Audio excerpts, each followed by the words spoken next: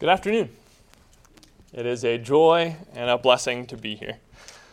If you want to go ahead and mark your Bibles here in 1 Timothy 3, if you already have your Bibles open there, and if you have some second way of marking, you can mark over in Acts chapter 6. Those are the two places that we'll be spending the majority of our time in today. 1 Timothy 3 and Acts chapter 6. Last week, we started a series on leadership and organization in the local church. And our goal in that is to see God's design, to see His blueprint for how we are supposed to function, how we are supposed to be structured. And this is not going to follow worldly wisdom. It's not going to follow earthly business models because the church is not a business. It is a temple. It is a body, a family, a flock, and Jesus is its builder, its head, its chief shepherd. And so He alone has the wisdom and authority to direct us. And so in everything that we study in this series, and everything that we study, period, we want to make sure that we're looking to God's will and God's pattern within the Scriptures. We talked last week about shepherds, those who are entrusted with souls, also called elders, also called overseers within the Scriptures. But today I want us to focus on this idea of deacons in the local church. Deacons, those entrusted with a task or entrusted with a ministry or service. What are deacons? Why do we need them? And who are they intended to be, or what type of men should they be? And so first of all, what are deacons? What does this word even mean? We don't commonly use the word deacon in a non-religious context. Part of the reason for that is because the word deacon is actually what you call a transliteration of a Greek word. So we kind of made up a new word in English to describe this Greek word diakonos. And so that's where we get our word deacon. If you were to literally translate this word, which it actually often is in the New Testament, you would translate it servant, or in some cases, minister. W.E. Vine says this word diakonos primarily denotes a servant, whether as doing servile work or as an attendant rendering free service, without particular reference to its character, the type of work that is being done. He says diakonos views a servant in relationship to his work, whereas doulos, a word often translated slave or bondservant, views him in relationship to his master. And so this word just means a servant. It could be the slave pulling the plow out in the field, or it could be, the waitress serving you your food at the restaurant. The word itself doesn't tell us what type of work. It doesn't tell us what the exact relationship is between the server and the one being served. But the word itself just tells us that this is one who is doing an act of service. This word is used 29 times in the New Testament. Most of the time, it's not translated deacon. These 20 times that it's used, sometimes it's used to refer to household servants. You may remember in John chapter 2 when Jesus turns the water into wine. He tells the servants, the household servants, to go and to take that water out and take it to the chief of the feast. And so there is the word diakonos, deacon. And yet in that context, it's just describing somebody who was rendering service or at a position of service within that household. The word diakonos is used sometimes and generally to apply to all Christians. All of us, in one sense, are to be deacons, or at least to be diakonos, servants. Matthew chapter 20 and verse 26, Jesus says, "Whoever would be great among you must be your servant." He's not talking in that context about some specific role within the church. He's talking about what all Christians are to be towards one another. In some cases, this word is translated minister, and in these cases, it's normally applying to somebody whose area of service was the word itself. We see in 1 Corinthians chapter 3 and verse 5, as Paul is speaking to this church in Corinth, he says, "What is Apollos? What is Paul? Servants through whom you believed, or ministers, or diakonos. Here they were servants to this church in the sense that they had ministered to them with the word, sharing the word with them. In Colossians chapter 1 and verse 23, as Paul is talking about the spread of the gospel there, he says, which has been proclaimed to all creation under heaven, and of which I, Paul, became a minister. That's our word diakonos. And so he was a servant in the sense of spreading the gospel, spreading the word to all creation. But there are some cases within the Scripture that this does have reference to a specific role or position within the local church. Clearly, the passage that Brad read for us in 1 Timothy chapter 3 gives us specific qualifications for these deacons. And so we're talking about something beyond what every Christian is supposed to be. We're talking about a specific position of service within the church. Philippians chapter 1 and verse 1, when Paul writes to the saints in Philippi, he says, with the overseers and deacons. Now, pairing those together, he's probably here again talking about this role, this specific position within the church of those who meet the qualifications described in 1 Timothy 3. So what is this role? We know that there are those who are to take this position of special servants within the local church, but what does that even mean? If we only take these two passages where the actual word deacon is used, we don't really have a description of what that work is, beyond the fact that they are rendering service. And that's why I think we need to look at Acts chapter 6. If you'll turn back over to Acts chapter 6, I think here perhaps is the only place that we see a description of what the work or what the role, I believe, of a deacon should be. Read with me in Acts chapter 6, verse 1 through 3. Remember, this is in the infancy of the church in Jerusalem. It says, starting in verse 1, now in these days, when the disciples were increasing in number, a complaint about the Hellenists arose against the Hebrews because their widows were being neglected in the daily distribution. And the 12 summoned the full number of the disciples and said, it is not right that we should give up preaching the word of God to serve tables. Therefore, brothers, pick out from among you 7 men of good repute, full of the Spirit and of wisdom, whom we will appoint to this duty, or who we will entrust with this task. So you might look at that passage and say, well, Grady, I don't see the word deacon anywhere. Well, you don't see the noun deacon, but you do, in fact, twice see different forms of the word deacon in this passage. If you look there in verse 1, when it says that they were being neglected in the daily distribution, or some versions say in the daily serving of food, that's a form of the word diakonos, not in the noun form, but describing the work, the daily deaconship, the daily serving of these people's needs. Later on in verse 2, when the apostles, when the 12 speak, it says, it is not right that we should give up preaching the word of God to serve tables. There again is our word in the verb form of diakonos. This is their deaconing, their work.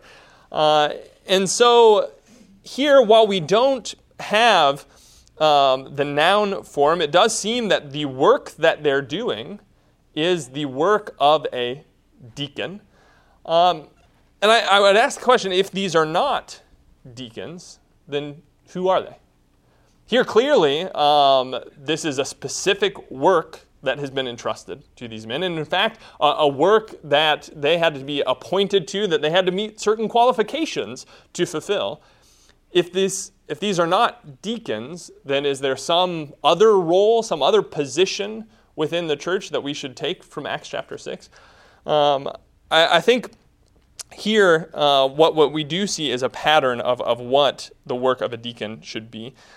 Because this is clearly a position to which these men had to qualify and be appointed by the church. And there are a couple objections to that. Some might say, well, you look at the qualifications here in Acts chapter 6. When it says there in verse 3, these must be men of good repute, full of the Spirit and of wisdom, whom we appoint to this duty. Those aren't the same qualifications that you see in 1 Timothy 3. Well, that's true. But I think, as we talked about last time with elders, you don't see the exact same qualifications in 1 Timothy 3 and in Titus 1. Because these weren't intended to be considered checklist items that we're going through. Is the character described here in Acts 6 the same as the character described in 1 Timothy 3? I think yes. And here in Acts chapter 6, we have a narrative which is not being written to provide instructions on what a deacon needs to be. It just mentions in passing some of the things that they needed to be, whereas 1 Timothy 3 might, in that context, be going into a little bit more detail. Another one of the objections made to these men here in Acts 6 being deacons is that if they are deacons, well, then we have an example here of deacons without elders. And certainly that can't be the case. Well, I think we're reasoning backwards there if that's our reasoning not to believe that these are deacons. If we've already made up in our minds that there's no way that you can have deacons without elders, and we don't see elders in the church at this point in Acts chapter 6, therefore it can't be deacons, we're reasoning from our conclusion back to the fact that these can't be deacons. Let's just let the Bible speak for itself. I think you do see in the context here that there is a unique situation in which you have a leadership of the apostles in this early church. It's not that there was no delegating authority here, but I don't think that's a reason not to see these men as deacons. And the fact is, if these men are not deacons in Acts chapter 6, then we literally have no evidence within the Scripture whatsoever what the role of a deacon is. We have qualifications for them in 1 Timothy 3, so we can appoint them and they can wear the name, but then we don't even know what they're supposed to be doing. I think here in Acts 6 is our example of what the role of a deacon is, what this deaconship, this task that they're to be entrusted with is.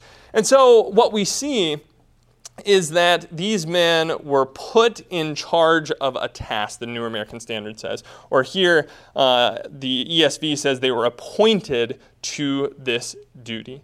So deacons should be men that are delegated some portion of authority over a specific task, a specific service or ministry, or you might say a deaconship. And you see this in verse 3. As we already said, when they're appointed to this duty, but also in verse 6, it says, these they set before the apostles, and they prayed and laid their hands on them. Now, this is something culturally that we may not be as familiar with as the Jews would be, but this act of laying hands throughout the Old Testament, throughout Jewish culture, is this idea of a transference of authority or power, kind of symbolic of a blessing or approval or transferring of responsibility. Here, you see this even into the Old Testament. We see Moses laying his hands on Joshua and kind of passing on some of this leadership authority to Joshua among the people of Israel. You see the church in Antioch laying hands on Barnabas and Saul before they go out on their first missionary journey. You see in 1 Timothy chapter 4 and verse 14, it says that Timothy had received the laying on of the hands of the eldership in that passage. 1 Timothy 4 and verse 14 to do the work that he was doing. And in Acts chapter 8, we see this was even part symbolically of what was going on when they would pass on the power, the miraculous works of the Holy Spirit. And so this imagery of laying on of hands is a giving of a certain amount of power or authority or responsibility and passing that on to individuals. And so here we see that these men are entrusted with an authority not over souls like the shepherds who are watching out for the flock itself, but over some area of ministry, some task, some deaconship, if you will. Whereas shepherds oversee souls, deacons oversee tasks. But we see that deacon is not some honorary title. It involves a specific work. If you look in 1 Timothy chapter 3 and in verse 10, 1 Timothy 3 and verse 10, he says, "And let them also be tested first, then let them serve as deacons if they prove themselves blameless." Being a deacon is a service. It is a task. It is a work that you're entering into. It's not just a title or an office or a position or some honor being bestowed on them. We do see later on that it should come with honor. It is an honorable thing. But it's not just some honorary title. You don't appoint a deacon just so he can be a deacon. No, these men in Acts chapter 6 were appointed because there was a task that needed to be done. And I think sometimes we have this idea that, well, we need to appoint deacons because, well, I don't know. That's what you do. But we see in Acts chapter 6, it was because there was a specific task that needed to be entrusted to men who could be trusted to do that work. And so, biblically, I don't think you can be a deacon without having a deaconship, without having an area of service that you are specifically entrusted to. The one example that we see of that in Acts chapter 6 was this serving of tables, the need going on there among the Grecian widows of the congregation. But I think the application is many different areas of service, many different what we might call ministries can be entrusted to deacons. So you can't be a deacon without a deaconship. You can't be a minister without a ministry. You can't be a servant without a service. And one other thing that I want us to notice before we leave Acts chapter 6 is that deacons were selected by the church as a whole, not just by the leadership. Look back with me here in Acts chapter 6. Notice what it says in verse 3. It says, "Therefore, brothers, pick out from among you 7 men of good repute, full of the Spirit and of wisdom, whom we will appoint over this duty." So here he says, you select from among yourselves 7 men, and we will delegate this authority to them. You look again later on in verse 6, it says, "These they set before the apostles, and they prayed and laid their hands on them." I think this also gives us some indication how even the appointing of elders is to take place. It's not something that a few people determine that, we decided that this person is going to be an elder, or we decided this person is going to be a deacon. It's something that the congregation was involved in. Now, God's given us guidance on who that needs to be. So it's his direction. But it is the congregation as a whole we see here in Acts chapter 6 that is involved in the selection of these men. And so as we think about those things and pray about those things, let's remember that this is something that we are all to be involved in. But why do we need deacons? We here have functioned for a long while without deacons, just as we've functioned without shepherds. But I think what we see is this is part of God's design, and we, even as we look through the scriptures, can see God's wisdom in this. Delegating authority and assigning responsibilities ensures that the work is accomplished. Back here in Acts chapter 6 in verse 1, there's a problem here. The problem is that these Grecian widows, this task, this ministry is being overlooked. And when something is being overlooked, here the solution is to entrust somebody with oversight over it, right? And so when we fail to delegate certain jobs to qualified people, either it's not going to be done, it's going to be neglected, something is going to be overlooked, or in some cases, maybe some unqualified individual will take over that role and not handle it the way that it needs to be. And so if we don't delegate specific tasks, as we see here, there's a danger that they won't get done at all. Because we'll think, well, it's not my responsibility. It's not your responsibility. And we kind of pass that along until it simply doesn't get done. We see in 1 Corinthians chapter 12, 1 Corinthians 12, verse 4 through 6. Paul writes, "Now there are varieties of gifts, but the same Spirit. And there are varieties of service, but the same Lord. And there are varieties of activities, but it is the same God who empowers them all in everyone." Where it says there are varieties of service, that again is a derivative of our word diakonos. There are a variety of deaconships, is what we could say here. And so there are many different tasks that need to be taken care of, that need somebody taking leadership and making sure that that ministry gets done. Later on in the same chapter in 1 Corinthians 12, he then goes on to describe the church as a body and how each part has a different role, has a different service. And God's design is not that every part of the body has the exact same responsibilities and the exact same role. Can you imagine if that's the way that our bodies functioned? That every responsibility that the body has, every part shares it equally. Then your hand might be chewing your food, and your ear might be digesting it, and your feet are playing patty cake, and your belly button's watching TV. That's not how it's supposed to work. Here, each part of our body has a different role. And God's design is that where there are tasks that specifically need some oversight, need somebody to take charge and have some authority over this task, that we entrust that to different individuals. And so while in the infancy of the church, certainly we share many responsibilities equally. We see that there is a pattern that some responsibilities need qualified men to have oversight, to be entrusted with oversight of that ministry or that task.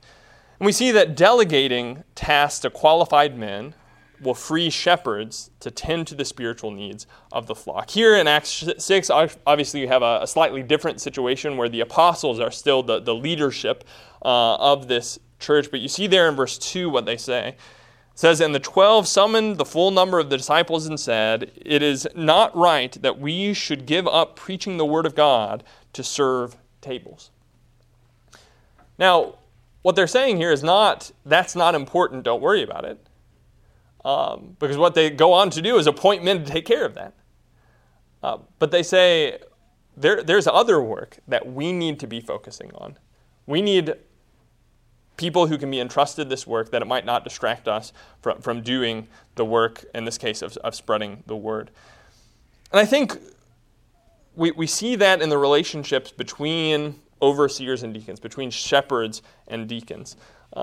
That what sometimes happens is that shepherds become kind of a board of directors, that they become a leadership that's simply watching over the finances of the church and the business of the church, and they failed to look out for the souls of the church, which is the work that shepherds are supposed to be doing, because they've gotten bogged down with the physical aspects of the different tasks of maintaining the physical aspects of the assembly. And yet God's design is that there be men who can be entrusted with maybe some of the more physical tasks and services that need to be taken care of, and that those men can function as deacons.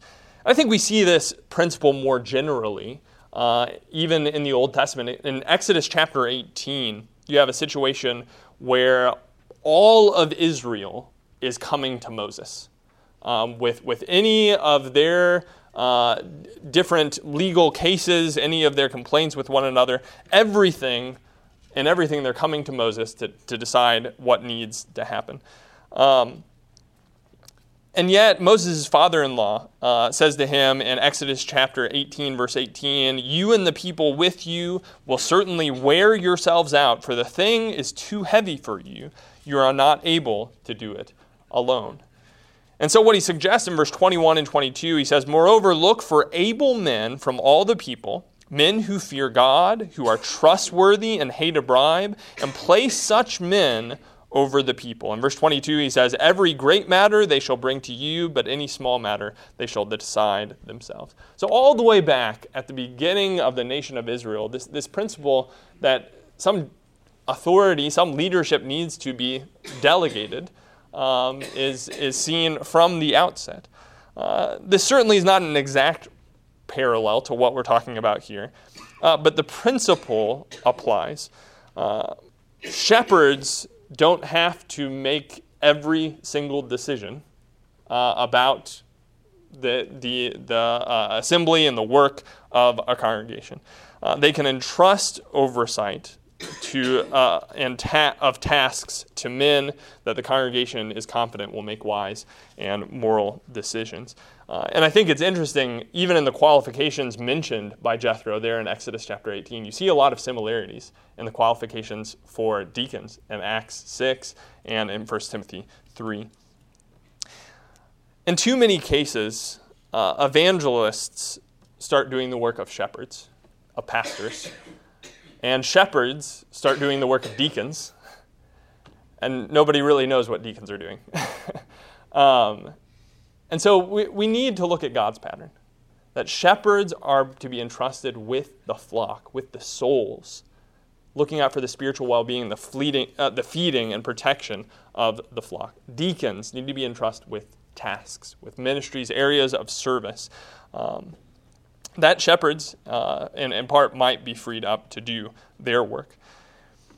And we do see that assigning oversight of these type of works to unqualified men can do great damage to the church. 1 Timothy chapter 3 and verse 10 tells us, and let them also be tested first, then let them serve as deacons if they prove themselves blameless.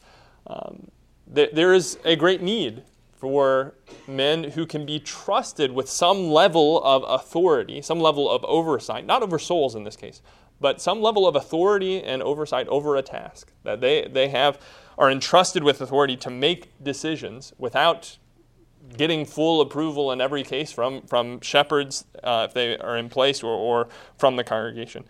And so it's important that we do go through this biblical process of developing deacons to oversee tasks. But who should they be? What qualifications are mentioned here in 1 Timothy 3?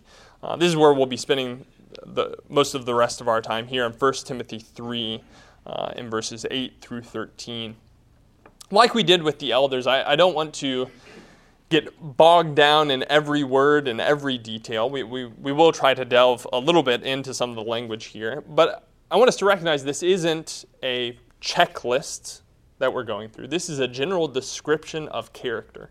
And I think that's why we see a slightly different description in Acts chapter 6. But first of all, I think we see in regard to the church, these men are to be respected. The ESV says dignified in verse 8. Men of dignity. New King James Version says reverent. NIV says worthy of respect. Thayer says it's that characteristic of a person or thing which entitles to reverence or respect. Trent says the word we want is one in which the sense of gravity and dignity is combined. So this is somebody who is both reverent in his attitude towards the Lord, but also one that in his actions demands or earns respect from others. Somebody that is looked up to. In Acts chapter 6 and verse 3, we're told there these were to be men of good reputation. In regard to character, we see that he was to be upright. 1 Timothy 3 specifies that he's not to be double-tongued. He's to be somebody that is honest and sincere, not given to falsehood. Somebody that can be trusted in what he says. And so he's not going to say one thing to please somebody over here and say another thing to please somebody over there. He is going to be a man of integrity. It says not addicted to much wine. And again, I think we need to recognize this is a general description of character. It's not that we could look at this and say, oh, well, he's not addicted to wine, he's addicted to beer. It's okay. Obviously, what we're describing is an aspect of his character. here. Somebody who is self-controlled, who is disciplined, not given to self-indulgence. Somebody who can be trusted to exercise self-discipline in his area of service. We also see that he's not to be greedy for dishonest gain.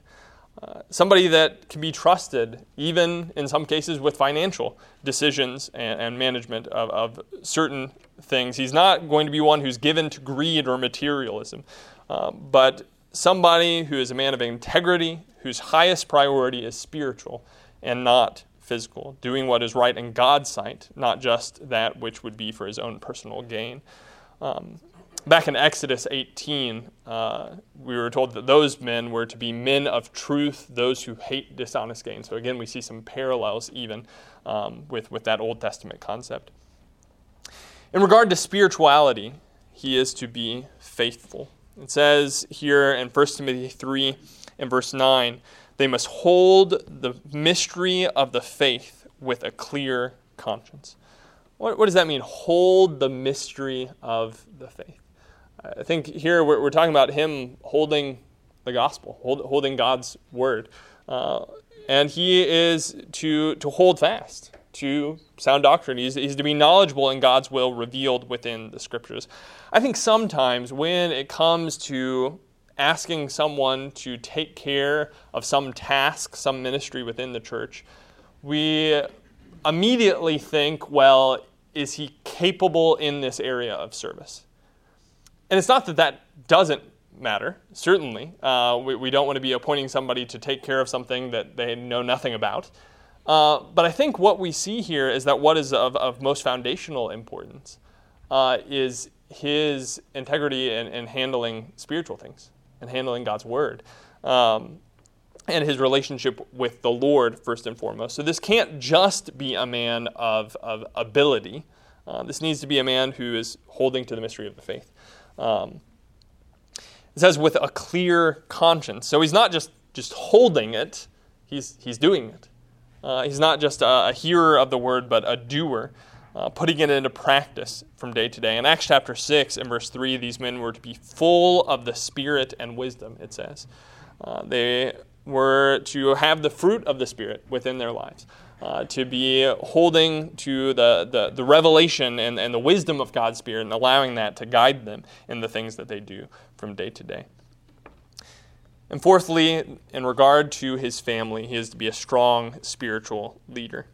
You see there in verse 11, I believe Brad's version said, women likewise must be. The ESV says their wives likewise must be dignified, not slanderers, but sober-minded, faithful in all things. Here in the Greek, you don't have a Greek word for wife, per se. If I was going to say Erin is my wife in Greek, I would say Erin is my woman. And so the reason the ESV will translate that wife is because those can be used interchangeably. However, some have seen that this is qualifications for women deacons or deaconesses. Again, as we said, that word deacon is used in the majority of times it's used in the Scripture. It's used in a much more general sense. But there is a word for deaconess, a female form of a servant. And he could have used that word here, but he doesn't. He says women, or like we said, could be translated wives. And the very next thing that he says in verse 12 is that deacons each must be the husband of one wife. And so I think we see that connection there, that he's describing the character of their wives in verse 11 and goes on to describe them in relationship to their families. And so the character of their wives says something about them. It says something about their priorities in the choosing of their spouse. And it says something about their spiritual leadership. It also says something about the support and encouragement that he will be receiving in his work. But we are in similar fashion to how we look at the family of a shepherd and elder, and that reveals something about his spiritual leadership. Here we are to look at the family of a deacon and see his trustworthiness in fulfilling the primary role that God has given with him in the home.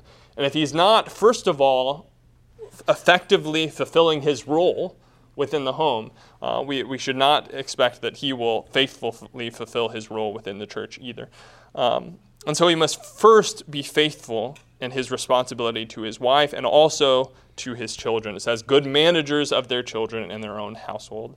And so he needs to take his role and responsibility within the home seriously before we would ever consider giving him a role and responsibility within the church.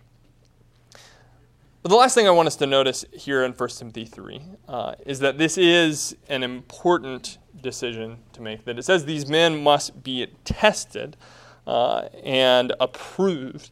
And so this is not something that we should take lightly, something that we should rush into. This is something that we should give a great deal of thought and prayer to.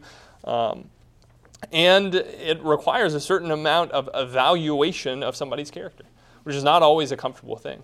But as we consider both the appointing of shepherds and deacons, it requires that we put in some real effort into cultivating this, into praying about it, and to considering this. But it says there in verse 13, concluding this section, it says, for those who serve well as deacons gain a good standing for themselves, and also great confidence in the faith that is in Christ Jesus. As he did from the very beginning, talking about overseers or shepherds, he is commending that this is a good thing. This is a good and commendable work, something that should be desirable. He had said in verse 1, the saying is trustworthy. If anyone aspires to the office of an overseer, he desires a noble task. He says a very similar thing here at the end about deacons. That these are things that we need to think seriously about. These are things that men need to be desiring and working towards and growing in. And so sometimes we look at the responsibilities involved and we think, well, I don't know that I'd ever want to do that. Well, God says, no, you should. You should, because this is an important task, because these are things that need to be done. If we have a genuine love for God's people, for God's work, then we are going to be seeking to serve as diakonos, whether it be an official appointed task or whether it be as all of us are to, as ministers one towards another. And so I hope that these lessons will help us as we think about our structure and organization and how we're functioning. We have a lot of growing to do, but it's not going to happen by accident. It's going to happen by us thinking seriously about what God's desire for us is and working towards that. And so as much as depends on me, as much as depends on you, let's make sure that we are praying about these things, that we're growing in these areas, that we can function effectively the way that God has designed. He is the master builder. And if this body is to function effectively, if this temple is to be built up, it's going to be by following his pattern, by following his direction. If you, in some way, need the prayers of the brethren today, if there's something that we can do to help you in your relationship with the Lord, we always want you to know that you have that opportunity, not just at the end of some sermon, but we do want to make that known, that we're here to support and encourage each other, that we're all broken people in need of a Savior. And if there's anything that we can do to point you towards him today, if you need to confess some sin, if you need to ask for the prayers of these brethren, we ask that you'll let us know by coming in the aisle as we sing together.